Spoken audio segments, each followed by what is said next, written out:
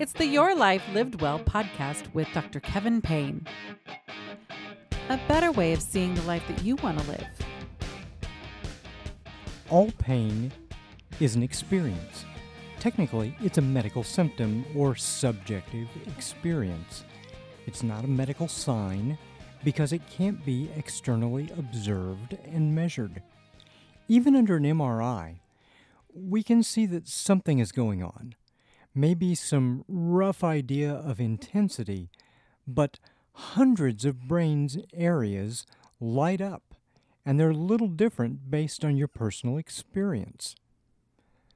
So, because all of this is true, it kind of flies in the face of many things that the medical establishment is telling you about your pain. It's flying in the face of things that our unreflective experience is telling us about our pain.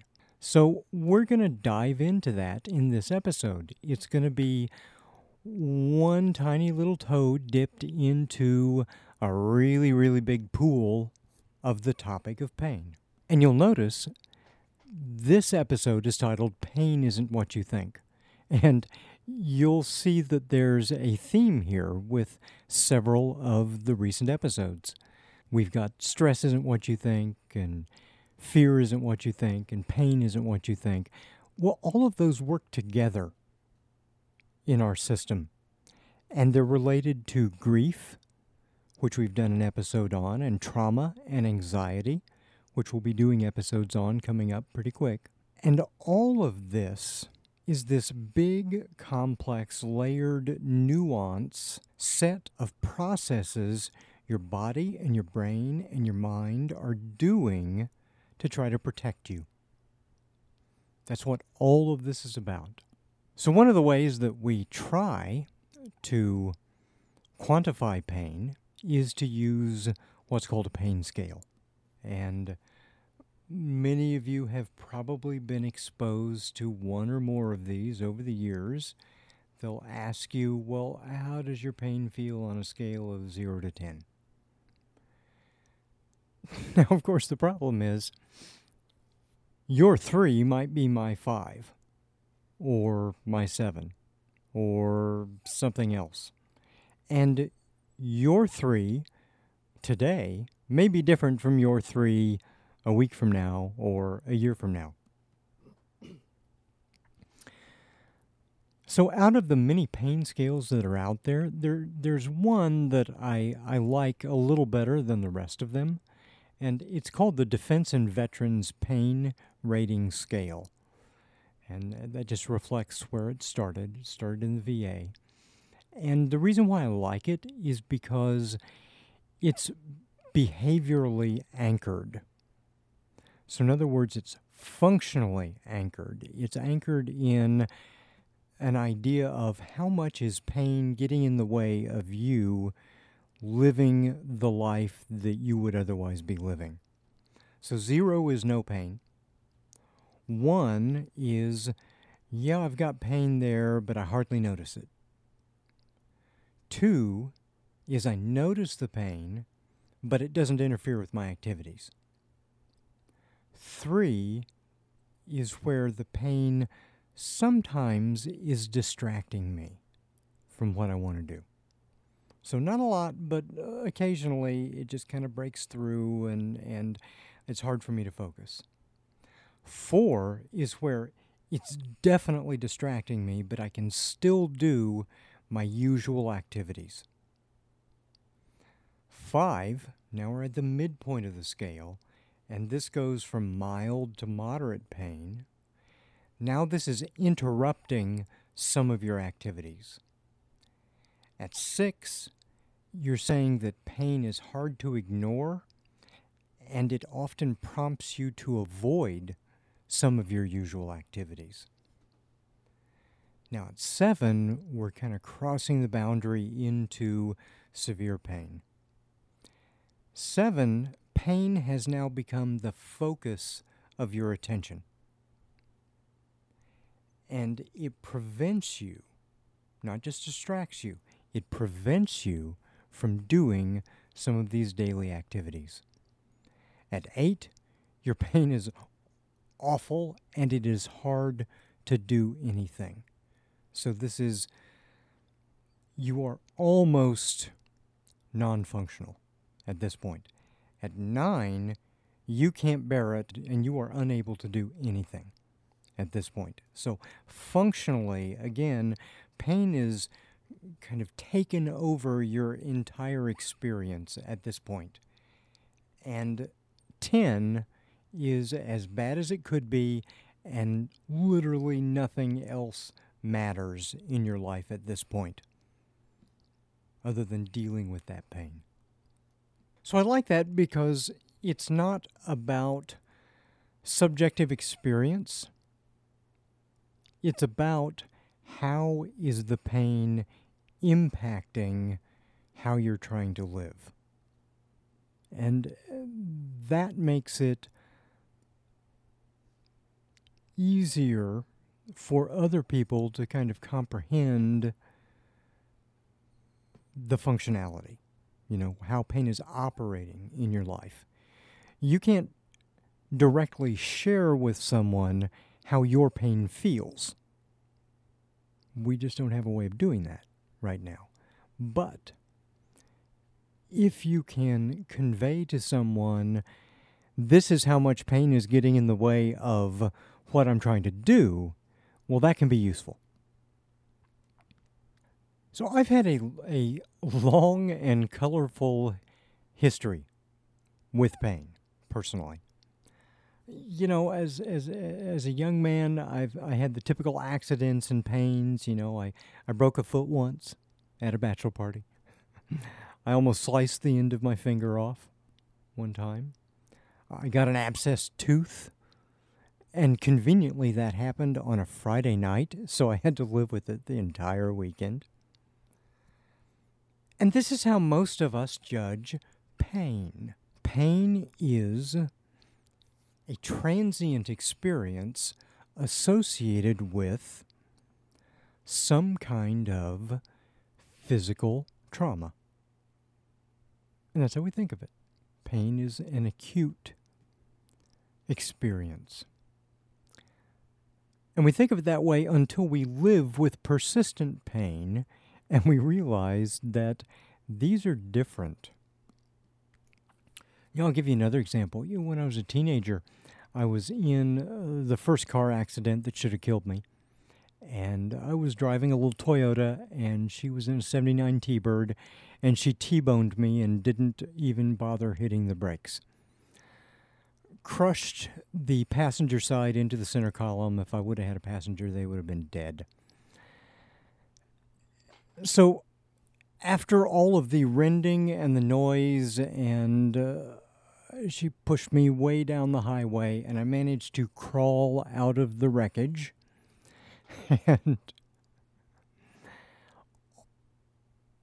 I'm severely concussed at this point. Probably everything that I have is bruised, and all of the glass shattered and went into my head. So head wounds bleed profusely. So I'm now covered in blood. I'm just oozing blood. I'm spurting blood everywhere. And I'm pretty dazed because I'm pretty concussed, and I'm staggering through the intersection, through all of these pieces of broken car, heading to the convenience store, and I on instinct, I reach into my pocket and I pull out a quarter, and I'm headed to a payphone to call someone. The woman runs, who was the clerk at the store, runs screaming out of the store, "Oh my gosh, are you okay?" Blah, blah, blah. Obviously, I wasn't okay. Now, here's the thing. I felt no pain at that point. I felt no pain. Because when we have catastrophic injuries, we tend to feel no pain. And we'll get into why that's the case here in a moment. But what I do remember vividly is, as I'm stumbling toward the payphone by the convenience store, I tripped over the curb and I stubbed my toe. And that hurt. So I remember the pain from the stubbed toe. The rest of my body is completely mangled at this point, and I have no pain. So the ambulance gets there, they immobilize me, they put me on a spine board, they rush me to the hospital. I didn't start feeling pain until about half an hour later. And that's pretty typical. So this is our first clue to what's going on with pain. Pain isn't directly related to physical damage. Kind of mind-boggling when you think about it, but it's not. And we'll go into some of these details in the next segment. Now, in 1989, I started itching all the time. And what I didn't know at the time was that this was probably the first blush of my MS showing itself. But this is a second clue to pain that I want you to think about while we are in our break. And that is that pain signals are not necessarily painful. Itch is related. Gastrointestinal distress is related. All kinds of ways that our body demonstrates discomfort are related. So I'll let you think about those two insights, and we'll take a quick break. I'm Dr. Kevin Payne. Just jump with me into your life lived well. Half of us now live with chronic illness. Mine is multiple sclerosis. It's your life. Live it well. A chronic diagnosis doesn't mean goodbye to the good life you wanted. You don't have to feel overwhelmed or hopeless. I'll show you how to save yourself. Take your first step at justjump.life.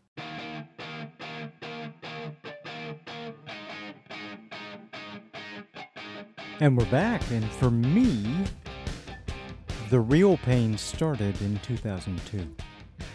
That's when I started getting some parts of my body disappearing, being numb. Not just the itching that had been around for, by that point, over a decade, but pins and needles, like you'd hit your funny bone in all sorts of places, and then also pain. Always. Now, this was kind of weird because there were no injuries that anyone could see. And this gives our third clue to what pain is actually doing. Pain is an experience, and the pain we experience is related to everything in our lives. It's related to all sorts of stressors going on in our lives or good, happy things going on in our lives. It's intimately tied to our overall well-being and quality of life. So like 75% of those people with MS, pain is part of the symptoms that I regularly experience. One of the many, many, many, many, many forms of chronic pain that are out there. Now, a decade ago, I was living day to day in that 6 to 7 range every day, often gusting up to 8s. And on a handful of occasions, the pain became so overwhelming that I blacked out, which is an unnerving experience. We'll get back to where I am now in a little bit after we talk a little bit about more of what pain is going on here. But chronic pain is the world's most pressing health challenge. Full stop. More Americans have chronic pain than stroke, diabetes, heart disease, and cancer combined. Pain is the reason for 60% of all initial physician visits. pain is the most common source of lost work, lost productivity, lost wages. And this isn't true just for the United States. It's increasingly true all around the world. So here's the frustrating thing about all this. We actually know how to best prevent and treat pain, but we're not doing it. Our mismanagement of pain in the last couple of decades has created this overwhelming opioid crisis that we're still trying to get a handle on in the United States. The reason why we're not doing what actually works for pain, what a mounting pile of research over the last decade or two keeps saying we should be doing for pain, is because those best practices don't make sense to most people, not even to medical professionals. You realize the average MD only has about 4 hours of pain science training coming out of medical school. That's about it. By the time you get through this one meager podcast, you will have 1/4 the education that they do. And the missing link is pain education, informed by the latest research consensus. So I'm going to say some things in the next couple of segments that you won't believe. But I swear everything I'm going to tell you is backed by the latest research. If you can wrap your mind around this and put it into action, your life, your pain will be better. So I'm going to start with one that's probably going to hack you off. You're not going to like this, and I'm going to say it, and I'm going to tell you before I even say this that you will misinterpret what I'm going to say. Pain is created and interpreted in your head. But it isn't a matter of choice. So when people say pain is all in your head, well, okay, it's 90-95% in your head.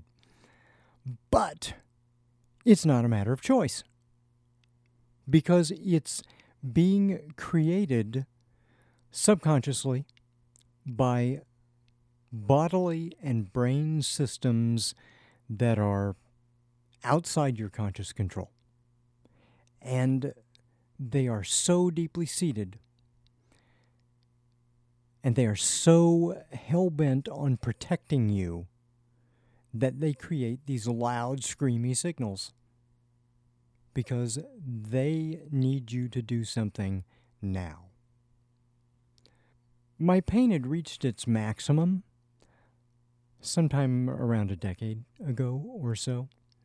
By 2015, I'd been living with the pain for a long time, and I'd gotten really used to it, and I had gone through retraining myself. So by this time, what used to be maybe in that 6 to 8 range was for me subjectively in that 1 to 3 range. Now, had my condition changed? No, it hadn't really changed. But I had educated myself. I had used exercise and nutrition and meditation and lots of these other tools that we've talked about to reframe the way my brain was processing those pain signals, which are really danger signals. They're not pain signals.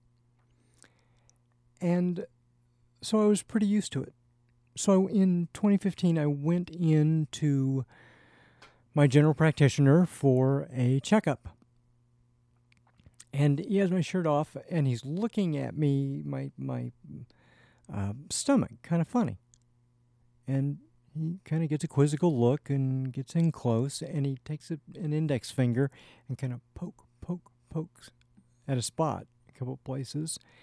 And so then he did more examination, and he said, "How are you walking?"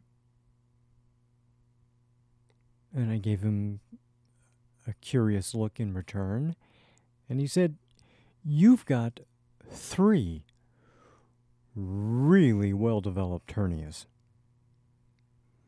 I had both inguinals and an epigastric. He said, "Most people are not even walking when, with the pain this bad." And I said, "Oh, I wasn't thinking about it. I live with pain all the time, so I just kind of dismiss it." So this brings us to our 4th clue about pain. We've got to become better observers of ourselves and interpret our pain properly. So at this point, think about it this way.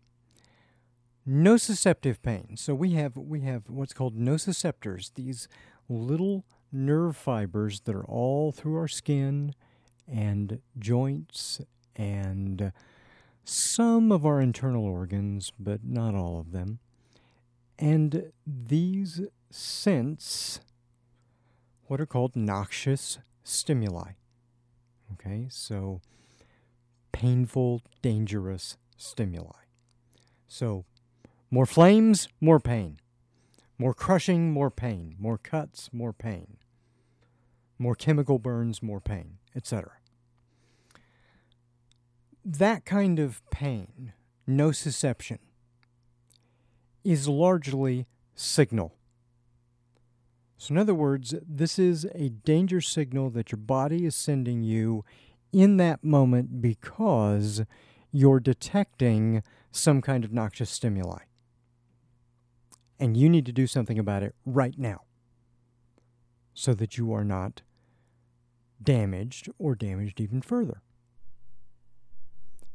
And this is generally how we think of pain. Pain as signal, as an important danger message.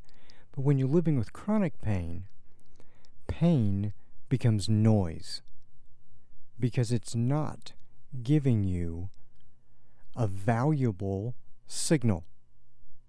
Because whatever it is that's causing the pain isn't going to change. And it's not that it's presenting an immediate danger to you. So, in my case, I have a wacky central nervous system. Well, it's not going to kill me. It just makes things really difficult for me. There's nothing I can do about it. I can't get away from it and let it heal because it's my own immune system that's attacking my own neurological system. So the pain is not a signal for me. It doesn't spur any kind of useful health-promoting activity on my part. It's noise.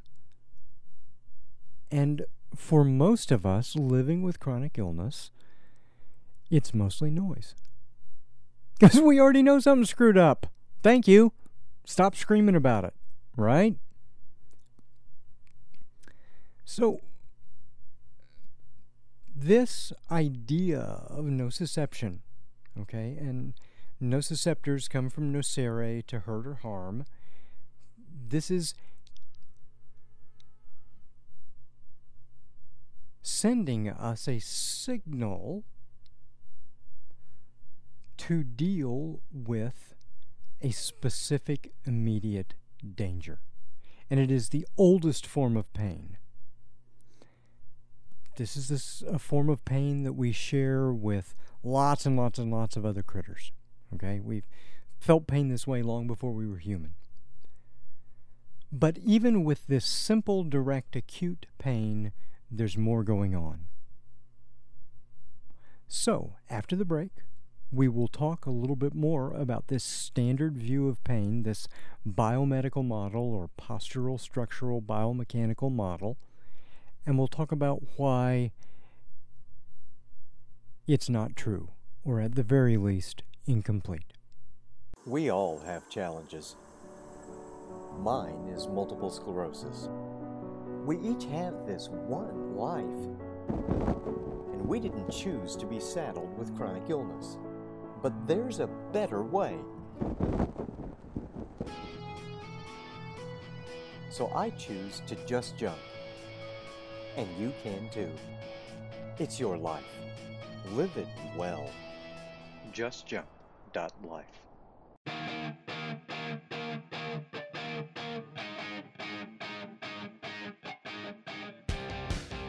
And so we've got this standard view of pain, the biomedical model of pain, or the postural structural biomechanical model, just called the PSB model. And this model says that pain is directly associated with damage. And if you cure the damage, the pain will go away. But it's not true. And there are a couple of things that we can take out of this. One, from all of the studies out there, we know this really well. We start feeling pain before we are damaged. Otherwise, pain would be a really crappy signal, wouldn't it? Because the whole point is trying to get you to back off from some kind of activity that is going to damage you. So you can think of it this way. Pain is our oldest protective signal. A little newer than that is fear, which is doing the same thing, but the associations are a little more sophisticated, and it's got a longer warning. You know, like maybe a few decades ago, we'd know maybe 15 minutes before a tornado touched down. And now we know that a tornado, maybe an hour or 2 hours, is coming our way. So fear is an old system that we've talked about in a previous episode that is telling us about danger. Pain is an even older system that's doing the same thing. But we start feeling pain before we're damaged. So in other words, and you can try this experiment if you want. So grab a sensitive part of your body, like your earlobe, or like the skin between your index and finger and thumb, right? And squeeze it. And you will start feeling pain. If you squeeze hard, just increasingly squeeze, and then stop whenever you feel pain. Now, are those parts damaged? No, they're not damaged. Because you started getting pain before the damage occurred. You can take this a step further, but you need a friend to do this. And so now you squeeze their earlobe or a finger or that flap of skin there between their thumb and their index finger the same amount. And they will report a higher level of pain than if they did it themselves, because they're not in control of it. Now, go find a stranger on the street, and they're going to look at you funny. But don't worry, it's for science. And if you have them squeeze one of those parts, you'll report a higher level of pain sooner than you reported when your friend did it. Because there's a bigger unknown. They're a stranger. You don't know them.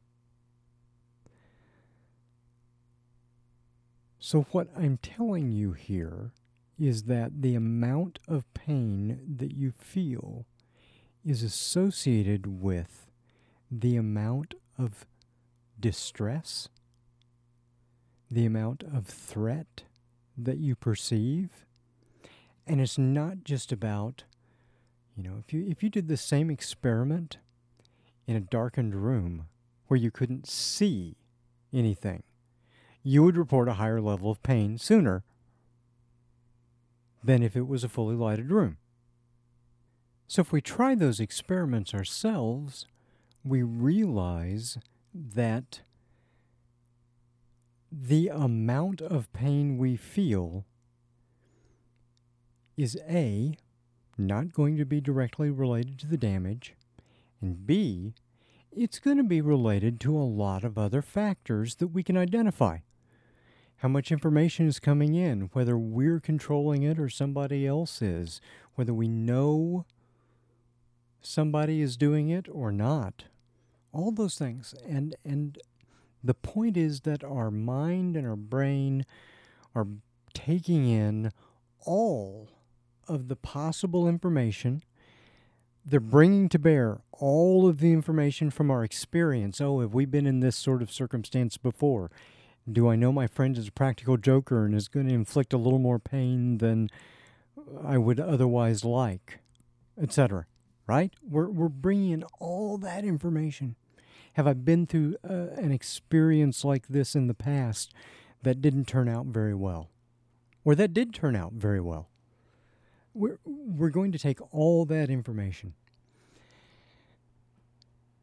and we will start feeling pain before we are damaged.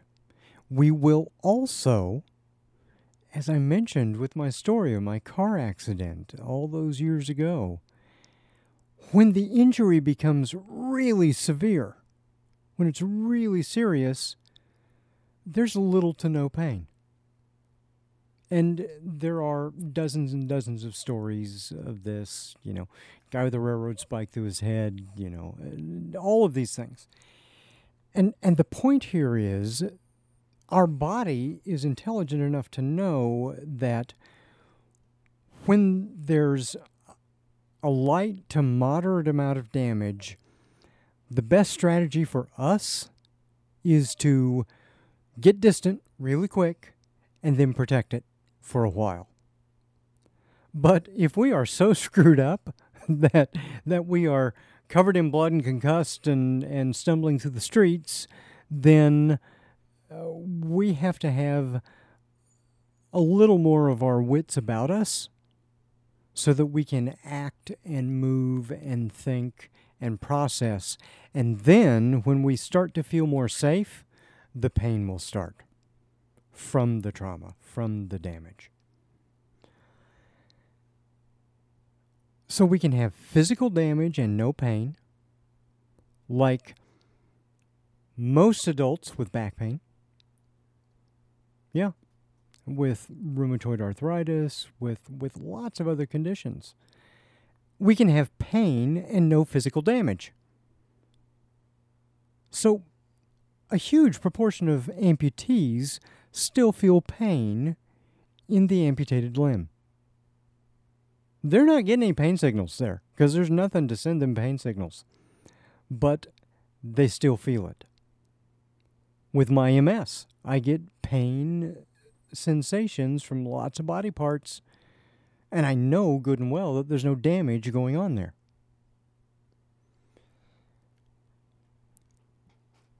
So, in this segment, what I'm trying to do is to convince and educate you that the link is not between pain and damage. The link is not between pain and damage. The link is between pain and danger, perceived danger. That's what your system is trying to do. And then we get into all of the other layers that are happening because we know that PSB model, that biomechanical model, is incomplete. It's saying that there's this direct relation between damage to your body and the pain signal you're getting. But by the 1960s, we start getting something called gate control theory. In the 70s, we got this biopsychosocial model of pain. In the 90s, we got the pain neuromatrix. And all of these, what they're doing is they're discovering in pain science that pain depends on not just the biological factors, but on what's going on with your thoughts and your feelings, what's happened in your experience up to this point, what's going on with your social and cultural and physical environment. All of these things. If you don't know how you're going to make your mortgage, you will feel more pain from the same incident as someone who is fiscally stable. It's as simple as that. The pain that we feel is reflecting lots of other factors in our overall life circumstances, in our overall quality of life. So what this means is, during this time, pain scientists were figuring out what we social and behavioral scientists have known for decades and decades and decades, and that is pain is just like every other human thought and feeling, or sensory experience, or every other thing like that. All of those have mental and emotional layers of interpretation that are slathered on top of the direct physical experience. All pain is mediated by social, cultural, environmental, and contextual, and historic, and biographical factors. And once we know this, and once we know that pain does not equal damage, pain equals perceived danger, we can start training ourselves to respond differently.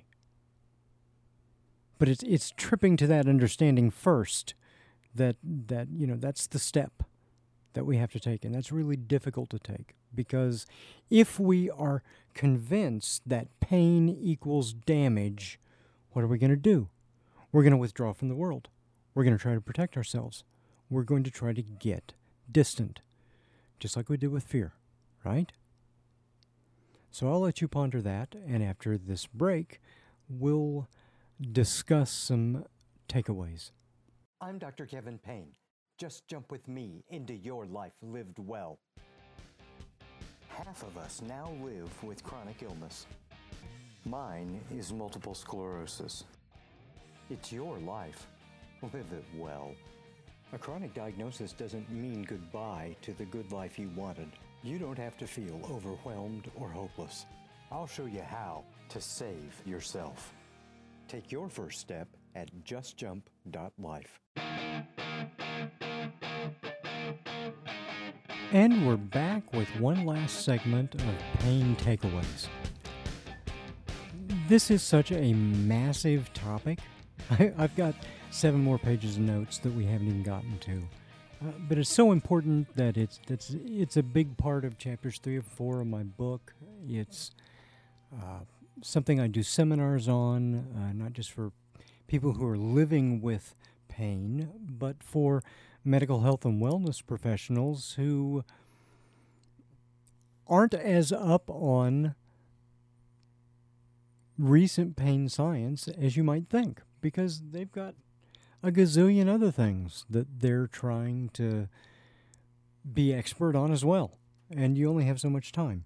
So pain is just misunderstood, and I hope that that's the first thing that you've taken out of this episode, that pain is sending us a really valuable message, and we're misunderstanding it. And even when pain is wrong, or when pain gets, we haven't talked about pain wind-up yet, or central sensitization, or any of these other things that tend to happen with chronic pain over a long period of time, or how after you've experienced pain, once you've recovered, your pain buffer has increased. So you're starting to feel the pain, that sense of danger, even earlier than you did before. And that's a pretty common response many of us get out of this. So all of those are not pain as signal, but pain as noise. Or pain like I live with every day. That's pain as noise. It's not useful. It's not an informative signal that's coming to me. It's like, yes, I know my system is screwed up. Thank you very much.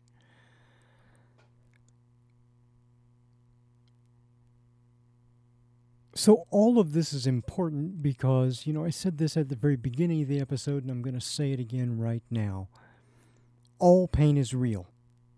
All pain sucks. No matter where it starts or what causes the pain, pain is pain. If it's nociceptive or neurogenic or psychogenic or neuropathic or any of those things, it's still pain. Pain is pain. Your pain is what you say it is. And we also don't get to dismiss one another's pain. We don't get to hold ours up as somehow worse than everyone else's pain. Pain is never a contest. It's just not. There is no way to directly compare or rank your pain and mine. I don't know what you would do with my pain. I know my pain is a lot for me to deal with. And I don't care what you would deal with my pain, because thankfully it's not yours to have to deal with. You have to deal with your own pain. So, pain is pain. And it's all just as real as any other pain. And it all has all of these different layers going on.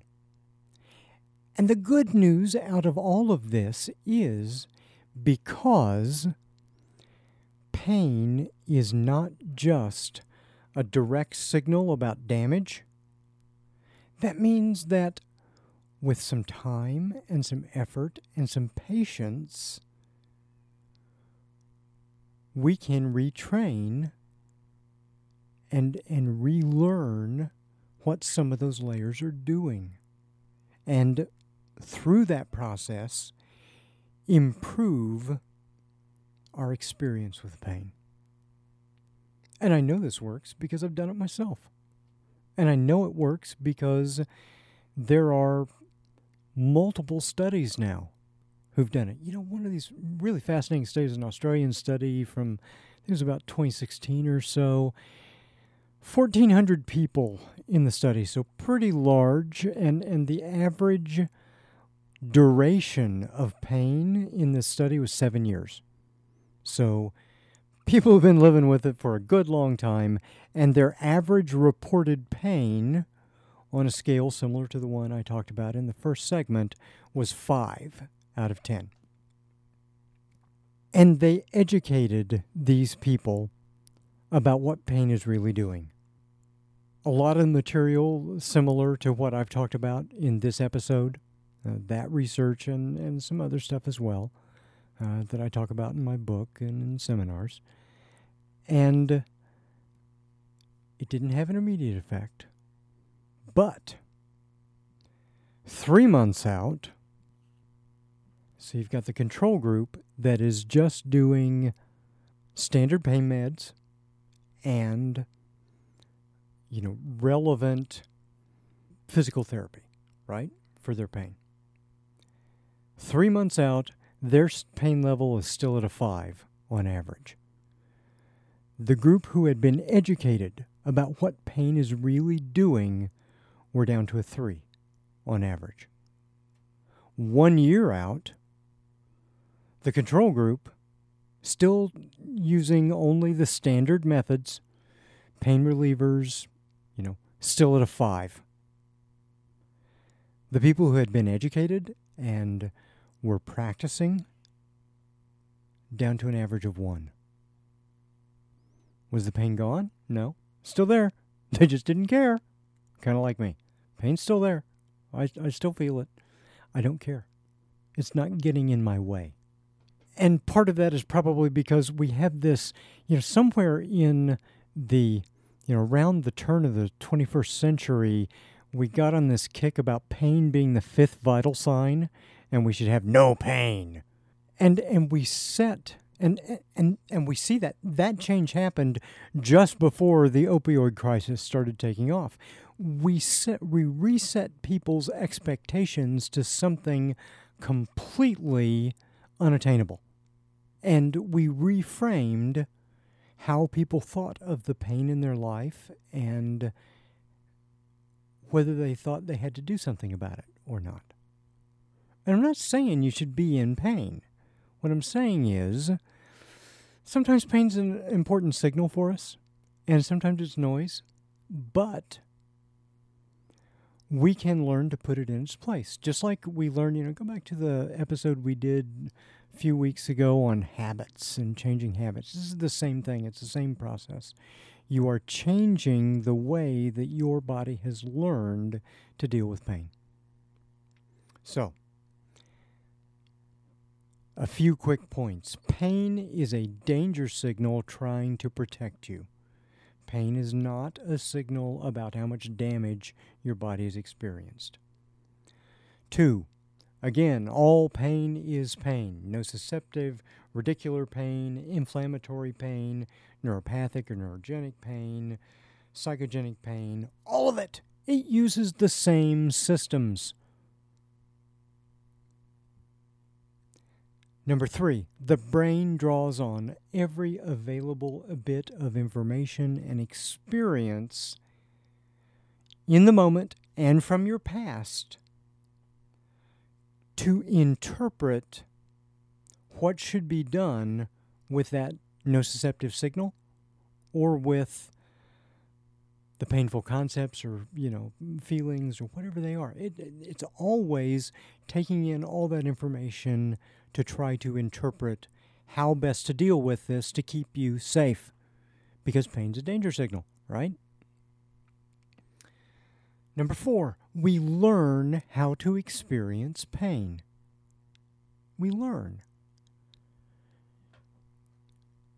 When you were a little kid, if your parents freaked out when you scraped your knee, that's what you learned. If your parents smiled at you, said, it's not so bad, jump up, shake it off. It's going to be okay. That's what you learned. And those really early baselines frame the way we each deal with pain now. They're still in there. So we learn to experience pain. We learn to provide a bigger buffer once we have experienced pain. We learn to become more sensitive to pain once we've experienced pain. Our pain becomes less precise once we've experienced more pain. So rather than having a localized pain, it may travel through different parts of our body. It may spread out, and we experience we can actually see the changes in the brain when this happens, by the way. It's the smudging that happens in that signal. We learn pain rapidly, effectively, and well. But we deal with a lot more kinds of pain now than our pain, our ancient pain system was adapted to deal with. So we've got to help. We've got to get our smarty pants frontal cortex involved to help our pain system understand everything that's going on. Number 5, we have a natural drug cabinet of analgesics in our brain. Dopamine, serotonin, oxytocin, endorphins, more than 20 kinds of endorphins, including natural opioids, noradrenaline or norepinephrine, glutamate and GABA, which is gamma aminobutyric acid. We dismiss how powerful our internal drugs are, even though the man-made drugs that we're taking are attempting to artificially reproduce what these substances naturally do. And these work better in the long term than anything we've come up with in a lab. So, what opens the natural drug cabinet? Positive information and experiences. Which is, again, one of the reasons why I jump out of airplanes, because I immediately get that endorphin and adrenaline rush followed by a dopamine and serotonin chaser. I come down and my brain's neurochemistry is automatically reset. I am alert and focused and happy and comfortable. Now, I'm not saying, skydive therapy for your pain, but, you can choose some worse things. But my point is that we do these things naturally in our brains, and we need to take advantage of that. Number 6, movement is key. Some people say motion is lotion, okay? Pain wants to restrict us, but we've already established that pain isn't telling us damage, pain is telling us danger.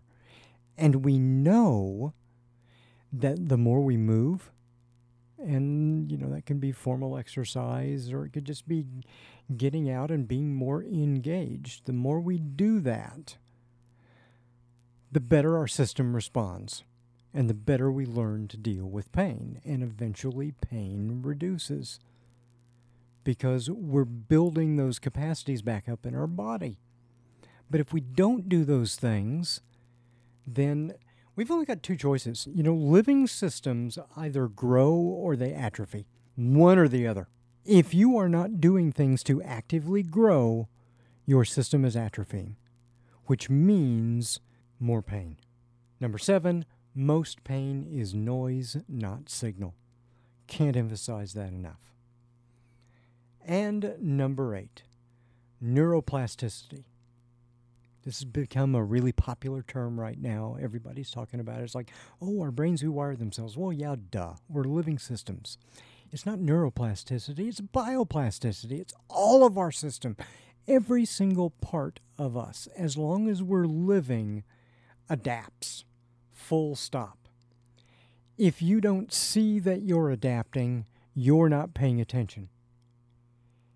If you're not changing, then you're actively working not to change. And if you're not growing, you're atrophying. Life has no stasis. Activity is the enemy of pain. So again, my brain is a whirl. I've got a gazillion more things that I want to say here, but you have graciously extended enough of your time with me today. So go out, think good thoughts,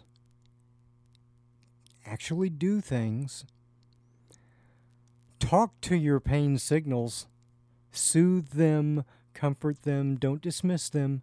They're real, and they're trying to help you be better.